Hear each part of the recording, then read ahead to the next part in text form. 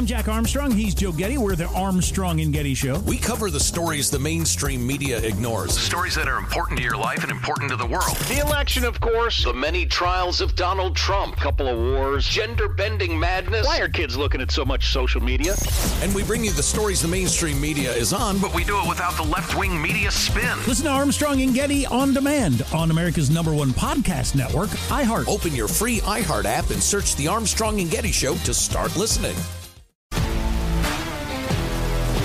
If you love sports and true crime, then there's a new podcast from executive producer Dan Patrick and hosted by me, Jay Harris, that you won't want to miss. Playing Dirty: Sports Scandals. Each week, I'm squeezing the juiciest details from some of the biggest sports scandals ever. I'm talking Marcus Dixon, Olympic gymnastics, Cain Velasquez, salacious Super Bowl-level scandals. Join me on the dark side of sports by listening to Playing Dirty: Sports Scandals on the iHeartRadio app, Apple Podcasts, or wherever you get your podcasts. The Elevation with Stephen Furtick podcast was created with you in mind. This is a podcast for those feeling discouraged or needing guidance from God. Together in this podcast, we'll dive deep into Scripture, uncover the powerful truths that will help you rise above your limitations and embrace your full potential. We're here to equip you with the tools you need to conquer life's challenges. Listen to Elevation with Stephen Furtick every Sunday and Friday on the iHeartRadio app, Apple Podcasts, or wherever you get your podcasts. You're listening to the Tudor Dixon podcast in the Clay and Buck Podcast Network. Welcome to the Tudor Dixon podcast. I'm Tudor Dixon, and today I'm joined by Bobby Burek, a writer for Outkick, based right here in the beautiful state of Michigan. Bobby reports and analyzes the latest media topics and trends, and his latest column caught my interest. I want to dive more into that today. Bobby, thank you so much for being here. Tudor, thanks for having me. Like I told you this last time, but it's so rare to talk to other people in media from Michigan. All of them seem to be based in LA or New York or Nashville. So, I think you and I are the only ones that I know of. So it's pretty cool. I think it's great because we have the opportunity to kind of give that Midwest perspective, and not a lot of people hear from folks in the Midwest. And your column this week was very interesting to me because not only are you talking about affirmative action, but you're talking about ESG. I think both of those things are things that affect the Midwest quite a bit. We have a lot of businesses here who feel like they're being crushed by the ESG, but we have a lot of awesome universities in Michigan, especially. And I want to get to what you're saying about affirmative action, because obviously we had this decision from the Supreme Court. It kind of made people go a little crazy on both sides. You have people on the right defending it. You have people on the left saying that this is an atrocity, but you have kind of dug deep into this and said, is this really a good thing? I mean, your numbers on Harvard were shocking to me. So I want you to kind of explain the background here. Yeah, when the ruling came out, I think it was on a Thursday or Friday, and everybody rushed to judgment, and the right loved it, the left hated it. And I didn't have an immediate opinion because those opinions don't carry that much weight. I mean, I always opposed the idea of affirmative action, but when I saw it, I said, okay, here's what I know about it, but I need to know a lot more about it to actually break it all down. So I spent 10 days researching it and digging through the numbers. And what I found was affirmative action is essentially what I call excused racism, and it enabled this movement. So the idea is, in order to reach racial equality, we ought to racially discriminate against targeted groups. For affirmative action, the idea was if you racially discriminate against white people and Asians, it's going to make us a more equal society. So there's that element of it. But then the idea morphed into something much more than that. You mentioned ESG. The S in ESG stands for social, and a big part of it is diversity, equity, and inclusion. So as the BlackRock CEO mentioned in 2017, they invest based on ESG scores. So translation, ESG scores rank and score corporations based on how diverse they are. So the idea is hire less white people, hire more black people, and you will get a higher score. So again, the idea is to racially discriminate, but it's excused. It's excused racism. That hasn't made us a better society. This whole idea of fighting racism with planned and targeted racism, that's entirely backwards. Never before would that make any sense. But you look at what happened in the 1960s. The civil rights movement was coming to an end, and the Democrat Party introduced affirmative action to maintain control of racism all throughout institutions. So I found myself so alarmed that we're fighting racism with controlled racism, thus making us a more racist society. I always say we're not judged by who we are anymore. We're judged by our gender, sexual orientation, and skin color. So when you look at Ron, you say Ron, who's a straight white male. That didn't happen before, and it shouldn't happen now. It's wrong. It's backwards. And we're a more racist society because of it.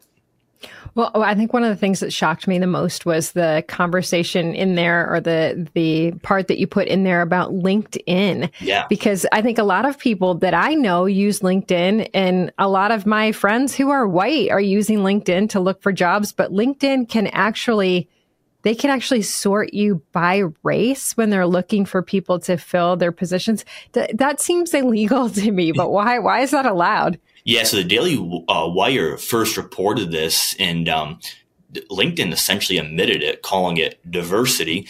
So the idea is recruiters can search for candidates by race. So like I say in the piece, if you're white, you can rest assured you're not showing up in the database, and you're missing out on that lucrative job in the name of diversity. I mean, but couldn't that go either way too? I mean, if you had a company that really truly had a problem with racism, I mean, aren't you in a situation where you could either be promoting it on either side? I mean, shouldn't we just not be doing this at all?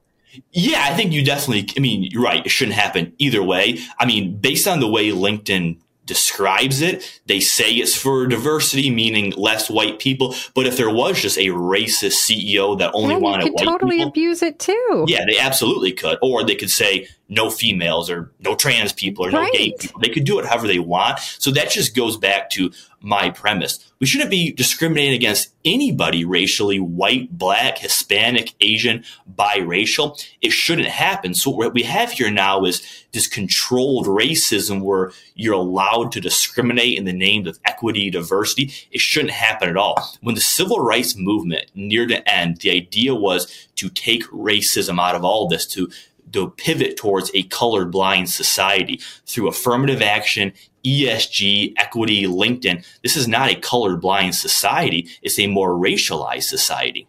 Well, I mean, we are told every single day that the Biden administration has to hire people based on the boxes that they check. I mean, if you look at even during his race for president, he was out there. He had a short list of, I think, 5 or 6 women, and one of them was Gretchen Whitmer, who is the governor of Michigan. One of them was Kamala Harris. And our understanding, what we learned when we were doing our opposition research in the state of Michigan against Gretchen Whitmer, was her team was actually looking for property in Washington, D.C., because they were promised she was the person. That Joe Biden looked at her when they met in Delaware and said, "You're my gal. You're going to fill that. You're checking that box of a female on my ticket." And then his team came in and said, no, sir. She doesn't check all the boxes. We've got to have a woman who checks the racial box as well. And she didn't get that. And we have Kamala Harris. And I think that a lot of people have been horrified by the fact that this is a person who can't even have a conversation, let alone with the media, but world leaders. I mean, she has been a complete embarrassment. Oh, yeah. I mean, the worst vice president. I think she's worse than Joe Biden was for Obama. I don't think it's particularly close. I mean, as far as Bidenism wasn't as bad then as he was now. But it comes full circle, because this idea of equity, which is what they called it when he picked Kamala Harris, is these ideas have raised a profile of certain African Americans, but at the same time, they've diminished regular average day African Americans. Joy Reid said this accidentally, but according to herself, she would have qualified for Harvard either way, but she was recruited because they wanted a black student. But her test scores were higher than most white and Asian students, is what she says. So when she got there, she said the white students undermined her and whispered behind her ears, oh, she's just here because she's black. Well, I don't know if that's true because I don't really trust Joy Reid, but most certainly that has happened to other qualified black students. And you see it all the time in the media too. When there is a qualified black person who rises up, there's skepticism because these networks have pushed so long, oh, we're all about diversity. Like Disney CEO Bob Iger has said, diversity is priority number one. So that undermines the black and Hispanic employees that rise up the rank at like ABC News. So that overall, that hasn't benefited that many black students. Moreover, this was according to, I believe it was the Rolling Stone. This was a fascinating study.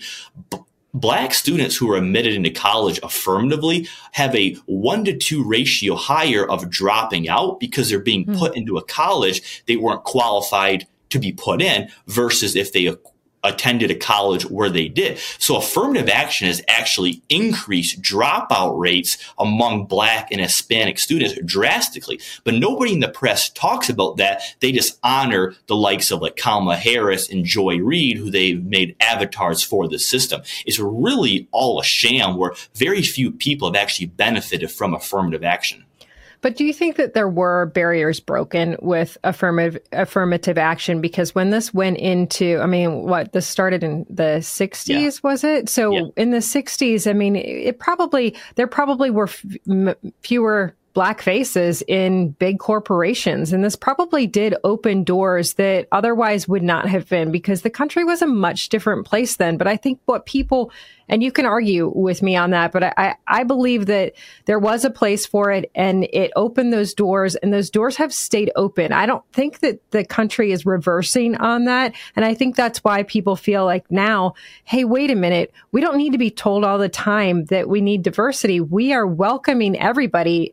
But maybe I'm wrong. What are your thoughts on that? Well, I think what you described is a policy that should have had an expiration date. But what happens now is we're at the point of overcorrection, because a lot of times, and this happens all throughout society, we diagnose a problem, fix it, but it just keeps on escalating from there. It's very similar to what's happening with the LGBT community. So in the early 2000s, most of America agreed that gay marriage should be legalized. And once it was, the LGBT activists didn't just stop and cherish the win. They had to keep on escalating. They had to keep on progressing. And now you have fights to normalize gender ideology and gender affirming care. So you take a problem, you fix the problem, but you can't take the win. You have to keep on moving forward. And that's what we've seen with race too.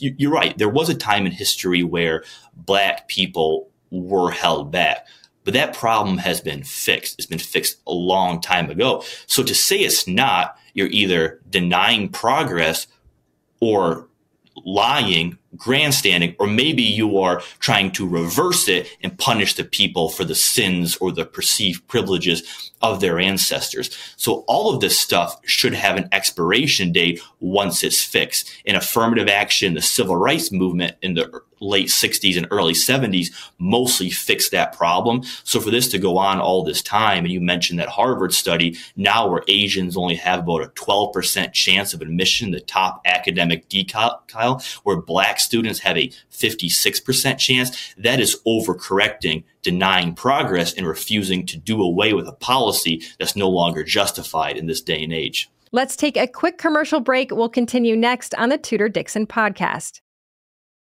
I'm Jack Armstrong. He's Joe Getty. We're the Armstrong and Getty Show. We cover the stories the mainstream media ignores. Stories that are important to your life and important to the world. The election, of course. The many trials of Donald Trump. Couple of wars. Gender-bending madness. Why are kids looking at so much social media? And we bring you the stories the mainstream media is on, But we do it without the left-wing media spin. Listen to Armstrong and Getty on demand on America's #1 podcast network, iHeart. open your free iHeart app and search the Armstrong and Getty Show to start listening. If you love sports and true crime, then there's a new podcast from executive producer Dan Patrick and hosted by me, Jay Harris, that you won't want to miss. Playing Dirty: Sports Scandals. Each week, I'm squeezing the juiciest details from some of the biggest sports scandals ever. I'm talking Marcus Dixon, Olympic gymnastics, Cain Velasquez, salacious Super Bowl-level scandals. Join me on the dark side of sports by listening to Playing Dirty: Sports Scandals on the iHeartRadio app, Apple Podcasts, or wherever you get your podcasts. I'm Hannah Storm, and my podcast, NBA DNA with Hannah Storm, digs deep into the history of professional basketball, along with my own, as one of the first female sportscasters. Now let's get you up to speed on what else happened around the NBA today. We talk to all sorts of people I interacted with, from Dr. J to Charles Barkley, and recap iconic moments. Yes, he's got it. Here he comes. Way rock the baby to sleep and slam dunk. As well as some of the wild stories behind the scenes. We were like, what? What are we in for? The scoreboard crashes before we even tip a game off. Today, the NBA is a global sports and entertainment giant. Players are multimillionaires and cultural icons. Iguodala to Curry, back to Iguodala, up for the layup. Oh, blocked by James. LeBron James. And these stories are about how we got here, both on and off the court. And what's next? Listen to NBA DNA with Hannah Storm on the iHeartRadio app, Apple Podcasts, or wherever you get your podcasts. One of the groups that said, we want this to stop, are the Asian students who came forward and said, wait a minute, all of a sudden we're working our tails off to get into these prestigious universities, and we're being held back for someone who maybe has not worked as hard as we have, maybe have not received the grades that we've received. And that's devastating. I mean, I think this goes along with even when you see these young women who have worked so hard in their sport, and suddenly that it's like, oh no, you have to accept that a man is going to be in your sport now. I mean, the things are not that different. However, the left is very good at demonizing people who go against these things. So I think that you're right. There was a time and a place, and this should have had an expiration date. But now it's a really hard thing to come out and talk about, because if you are a white American and you come out and say, well, wait a minute, I think that we're past this, certainly the left is going to come after you and say, oh, do you think that because you're a racist? And that's an effective argument. I think that no matter what you say on this, I mean, it's very similar to LGBTQ rights. You see this, I would say, in the presidential race right now, where I think that people on the right have tried to go so far against this that we have lost ground that was basic. And now it does come off as, well, the right has started to look like they're discriminating, because there's been such a radical push in one direction that if you push back at all, you can get caught up in pushing too far. I mean, we saw that with the DeSantis campaign. What you described is the issue why the right is always losing the culture war and a lot of times losing public perception. The left controls the messaging, so they control the outrage, so they control the fear, right? If you control the messaging, you control the outrage, and you control the fear. So what the left has done so well, be it with gender or race, is that they can label you a racist, a transphobe, a homophobe, a bigot. Those terms are so effective that it's made people not allow themselves to be censored, but self-censor. I wrote a column a couple of weeks ago about coming out of the closet against trans ideology. I dug into some numbers. I mean, they were wild, so revealing. 70% of Americans believe biological men should not be participating in female sports. About 60% of the country agree the trans movement has gone too far, that it's infested schools, infested everyday lives of people who aren't involved. But so few people are willing to say that publicly. So what you have here is the majority of the country agrees, but they're self-censoring. So the minority of the country is controlling the perception. So those 30% that believe men and women should play in the same sports teams, they're controlling about 90% of the conversation, where the 70% who disagree only are represented by about 10% of people in the media. So that shifts the perception to say, this is right, this is wrong. And it creates fear because you believe that you're in the minority, that you're wrong, but you're not. If you don't agree that children should be going under the knife and getting these surgeries, you might feel, well, if I speak up, I'm going to be alone. No, you can come out because most people agree with you. They're just so afraid to say it. The same thing with race, Tudor. I believe most Americans know that the BLM riots in 2020 went too far, and this whole idea about promoting people based on their skin color. They know it's wrong, but they're afraid to be called racist and ruin their own career, that they shut up and self-censor. That's the biggest problem. If you ask me, why is this happening? The answer is always the same: because of fear. People self-censor and stay quiet out of fear.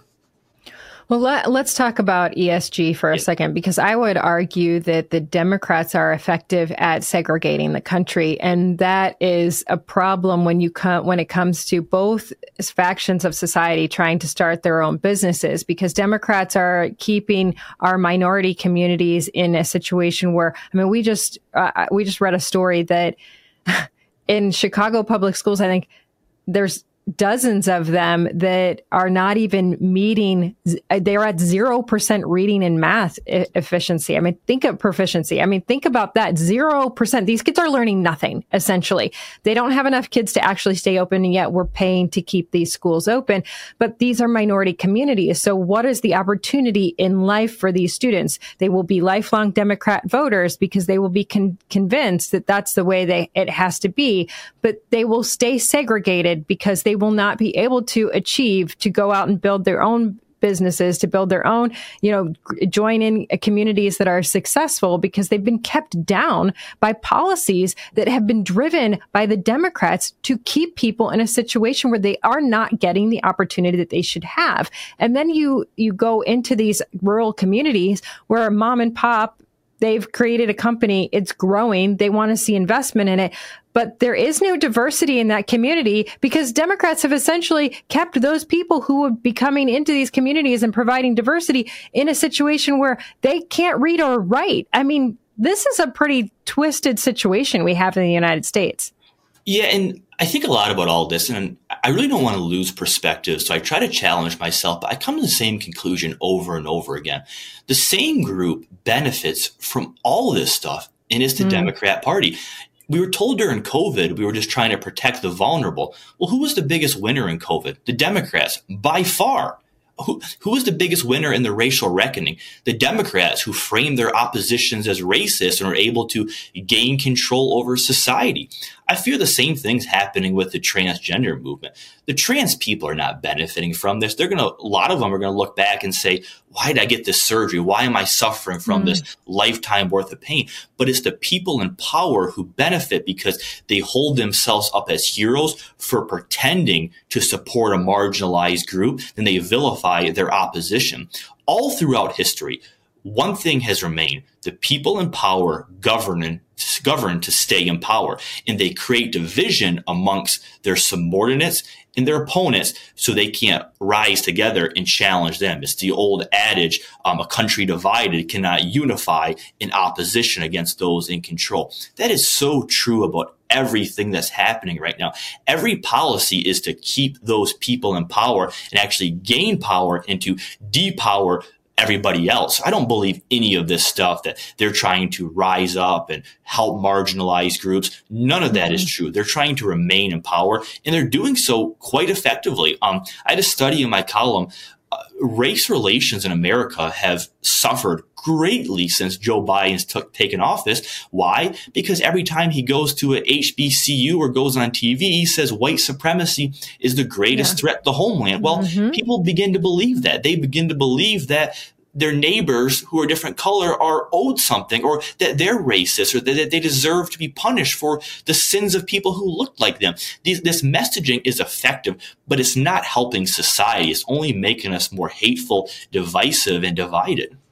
Well, if I look at the state of Michigan, in Detroit, the overregulation is so extreme. And there's state overregulation, but there's also overregulation in just the city of Detroit that is run by Democrats. And so the idea of being able to come out of poverty, start your own business, build yourself up, it's almost impossible in these areas. And I look at that and I think, how is it that in this state, people are holding up these folks who are actually holding everyone back in the state of Michigan? And really, a lot of people will say, oh, you're from Michigan, you must be from Detroit, because that's the city that they know in Michigan, right?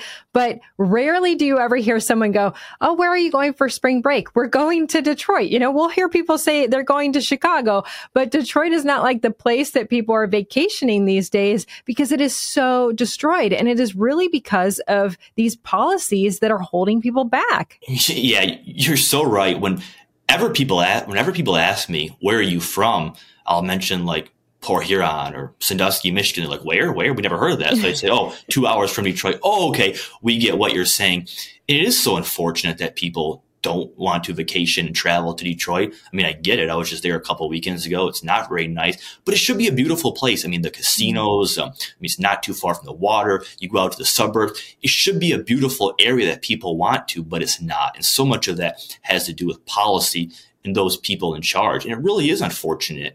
You saw during the pandemic, New York and California got the worst raps. What about Michigan? People weren't coming to Michigan during the pandemic. They were leaving Michigan. They were discouraged of Michigan. And it's for those very reasons. And I just get so frustrated because all these people who appear on the TV screen who say that they're working for the people, it's such a lie. They're working for themselves. And that's been so obvious whenever we discuss any of these topics. Let's take a quick commercial break. We'll continue next on the Tudor Dixon podcast.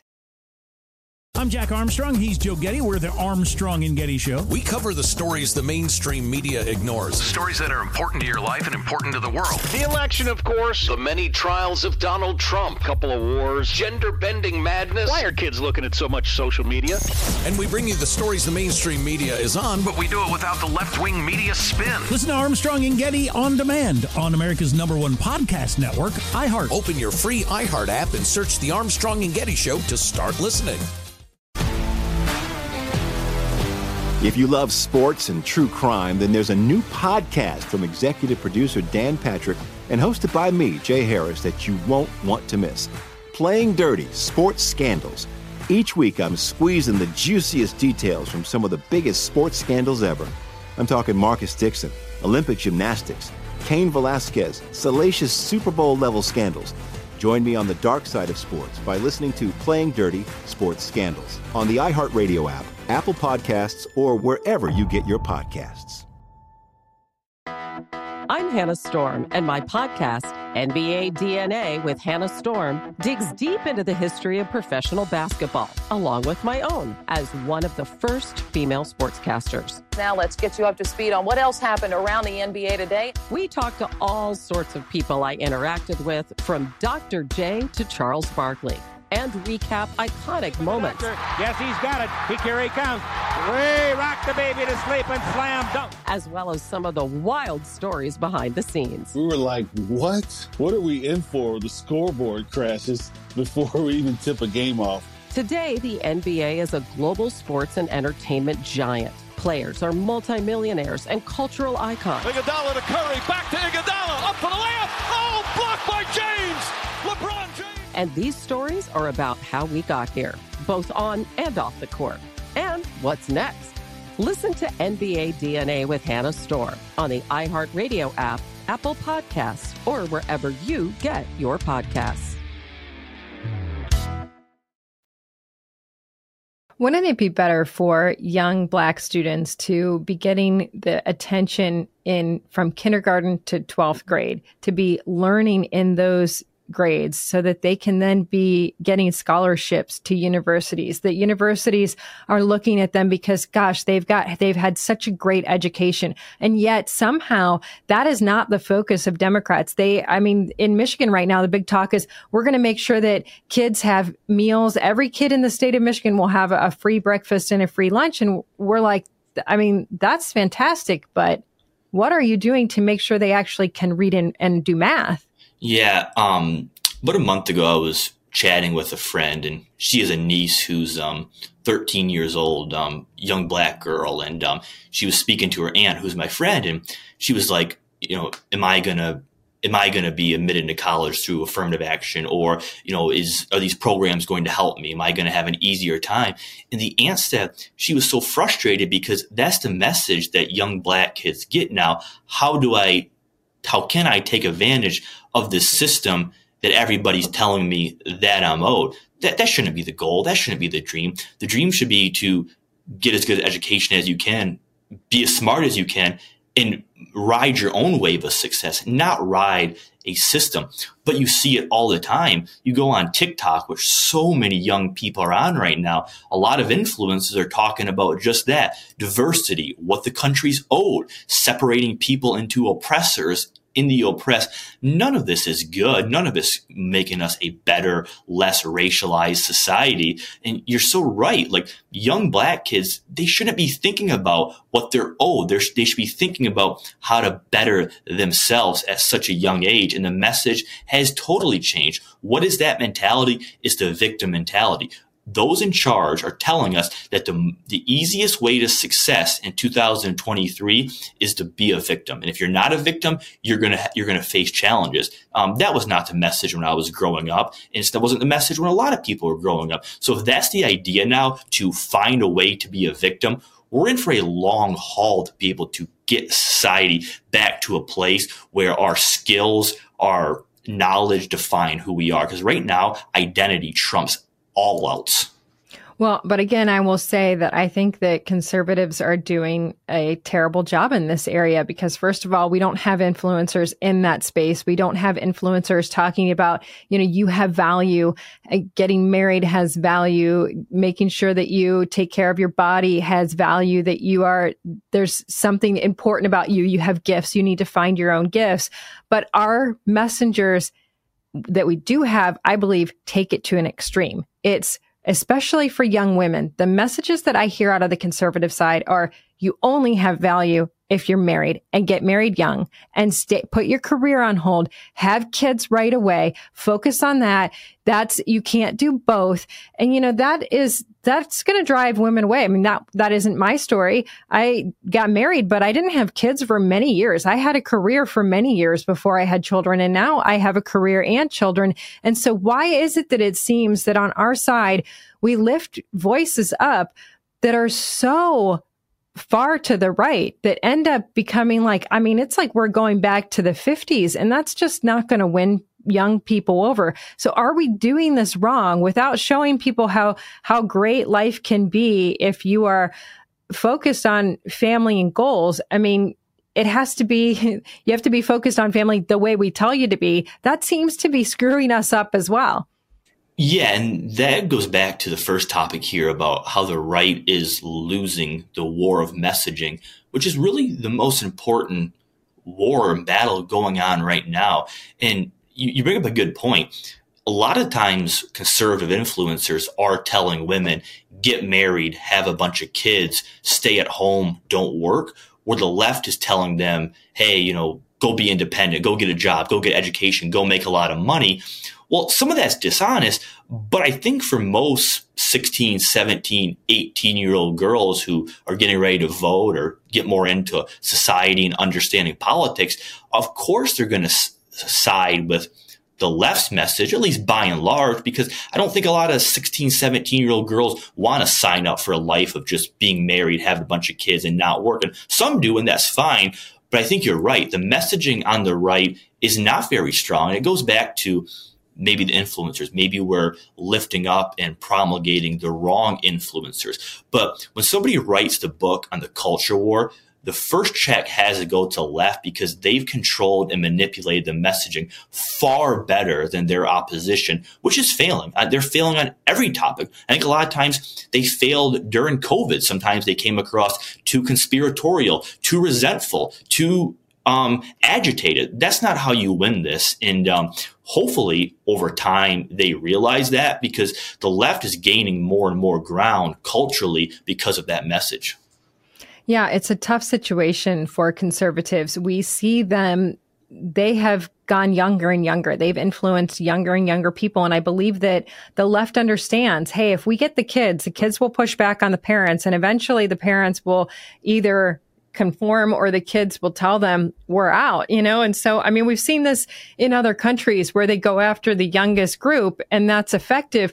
But also there's this disruption in the country because you've got kids against parents. And that sadly is effective when you are shaming people into going out and voting. we had something interesting happen in Michigan, and I don't know where this rule came from because I've been told by legislators this is not a law, and I'm trying to research, did this come from HHS? Where is this coming from? But again, I got an email yesterday saying your daughter will turn 12 this year, and therefore you will no longer have access to her medical records. She can sign you over as medical proxy, but you will have limited access to her medical records because her medical records are now for her to see and not for you at 12. What does that mean when you have the government saying you are out of your child's medical records at 12 years old? How can she be making decisions with her doctor without me present? Yeah, that's disgusting and it's concerning. And I mean, on a somewhat lighter note, my friend Lisa Booth, I just did a podcast with her. She always brings up this point that I always remember when it comes to these issues. When she was 14 years old, she got a belly button ring and regretted it immediately. But the point of the story is that when you're young, you can't decide if you should get your belly button pierced, go to a date with somebody, hang out with a new friend. Like, you're so indecisive and emotionally inconsistent that the very worst thing you can do is have control of your own medical decisions because your brain's not formed and capable enough at that point to make a decision. So you're right. A 12-year-old is hardly capable of deciding if they want a PlayStation or an Xbox, but to make medical decisions against their parents' wishes, that goes back to what we've lost, and that is common sense. You go back 15 years ago and tell somebody that, they would say, no way could that happen in this America. 12 years old, they don't have to ask their parents to make these medical decisions, but apparently we're there now. So you have to ask yourself, how did we spiral so far out of control that this is now a reality? And the crazy thing is that when you ask people, they all go, yeah, I had no idea. I didn't know. I mean, legislators, I had no idea. I don't know where that came from. And I think, how is this happening? And oftentimes in Michigan, I don't know if this is happening in other states, but I would tell you to be aware that at least in Michigan, agencies are formed and agencies somehow can create law. I mean, the DNR, they can go after you. You get a misdemeanor if you're not wearing hunter's orange. And then if you get a misdemeanor, you can no longer have concealed carry. And so all of these things somehow are connected. But how does an organization like that does not make law create a rule that can cause you to be considered breaking the law? These are the things that I don't think that the average public is tuned into or knows how to fight back on. And it seems like government gets bigger and bigger. We just saw that Governor Whitmer created essentially a second Department of Ed in the state of Michigan. She doesn't have control. The Department of Ed in the state of Michigan, the State Department, is separate from the governor's office. So now she has one that reports to her and the main one. But ultimately, if we look at how Democrats have treated education, Big Ed has not really helped us. Yeah, I mean, again, more it's power, right? She's trying to gain more unilateral power. And just hearing that about the 12-year-old doesn't surprise me. I hadn't heard about it, but it makes total sense given the trajectory we've gone. But those are the I'll send you the email and then you can do all the research for me. Yeah, absolutely. I might even write about it because it's just awful. But those are the conversations we should be having. Those are the conversations that should be on the nightly news, on cable news, on radio, but it's not. The conversations we're having in the media are so useless and such a distraction. Like some of the stuff about Chris Christie, who's on leading every news show now. I mean, it's just a complete waste of time. Like him talking about Trump calling himself fat. That who cares? That doesn't affect anybody. That shouldn't be the lead news story of cable news. It should be conversations like that, particularly on local news. A Detroit news station should be covering that. Those topics, the topics that affect households, dinner tables, that's what needs to be highlighted, not the inner workings of DC that a lot of people don't really care about and are not affected by. So it's frustrating to me how poorly our news has done as a whole to bring attention to the stories that actually matter. Well, I would argue that in general, our side has been more emotional than we have been. I mean, historically, Republicans had been fact driven, and I think they said, oh, well, that's not working. But when we tried to take the emotional side of things, we're a little too emotional about it. And so I do think that there is the opportunity for us to, with folks like you out there in the media with Outkick, honestly, out there in the media, there is an opportunity to fight back. We haven't had that either. We haven't really had a space in the media. I mean, there's a few spaces in the media, but there haven't been reporters like yourself who are out there saying, well, let me dig into this. And what I think is key for people who are listening today is that you said, I took 10 days to go, do I know enough about this to talk about it? Should I research this affirmative action, how it connects to ESG? And to me, that's incredibly important that you have somebody who's willing to take the time. I think that's another thing. We're too quick to jump on a story and react with emotion. But I appreciate the fact that you were able to step back, do some research, and bring it to us. Tell everybody where they can find your writing, because I think what you do is so important. I really appreciate that. I just want real quick, when I became a journalist, or some people say I'm not, some people say whatever, but my most important thing for me was to hold the people in power accountable and ask the questions that nobody else is asking. And just there's not enough people doing that. So it's so important for me to sit back and look at an issue and hold the people in charge accountable and make them answer questions and at least reveal the questions that are not being asked. So that's point number one. But yeah, anyone who can find me, I'm on Twitter, outkick.com, at Twitter, at BurakBobby _ my handle's kind of wonky, but I apparently can't change it. And yeah, you go to different podcasts and radio shows and TV shows throughout the week. And really appreciate you having me on. I always enjoy coming on with you and seeing your success as a podcaster. I see you all over TV now, so very cool. Well, thank you so much. Definitely check out Bobby Burak. He is doing great stuff. Really, I love everything that you're putting out there. And it's important for people to follow folks like you so they know what's going on. Thank you for being on today. Appreciate it. And thank you all for joining us, as usual, on the Tudor Dixon podcast. And for this episode and others, you can check out TudorDixonPodcast.com. You can subscribe right there or head over to the iHeartRadio app, Apple Podcasts, or wherever you get your podcasts. And make sure you join us next time on the Tudor Dixon podcast. Have an awesome week. I'm Jack Armstrong. He's Joe Getty. We're the Armstrong and Getty Show. We cover the stories the mainstream media ignores. Stories that are important to your life and important to the world. The election, of course. The many trials of Donald Trump. Couple of wars. Gender-bending madness. Why are kids looking at so much social media? And we bring you the stories the mainstream media is on, But we do it without the left-wing media spin. Listen to Armstrong and Getty on demand on America's #1 podcast network, iHeart. Open your free iHeart app and search the Armstrong and Getty Show to start listening. If you love sports and true crime, then there's a new podcast from executive producer Dan Patrick and hosted by me, Jay Harris, that you won't want to miss. Playing Dirty: Sports Scandals. Each week, I'm squeezing the juiciest details from some of the biggest sports scandals ever. I'm talking Marcus Dixon, Olympic gymnastics, Cain Velasquez, salacious Super Bowl-level scandals. Join me on the dark side of sports by listening to Playing Dirty: Sports Scandals on the iHeartRadio app, Apple Podcasts, or wherever you get your podcasts. The Elevation with Stephen Furtick podcast was created with you in mind. This is a podcast for those feeling discouraged or needing guidance from God. Together in this podcast, we'll dive deep into Scripture, uncover the powerful truths that will help you rise above your limitations and embrace your full potential. We're here to equip you with the tools you need to conquer life's challenges. Listen to Elevation with Stephen Furtick every Sunday and Friday on the iHeartRadio app, Apple Podcasts, or wherever you get your podcasts.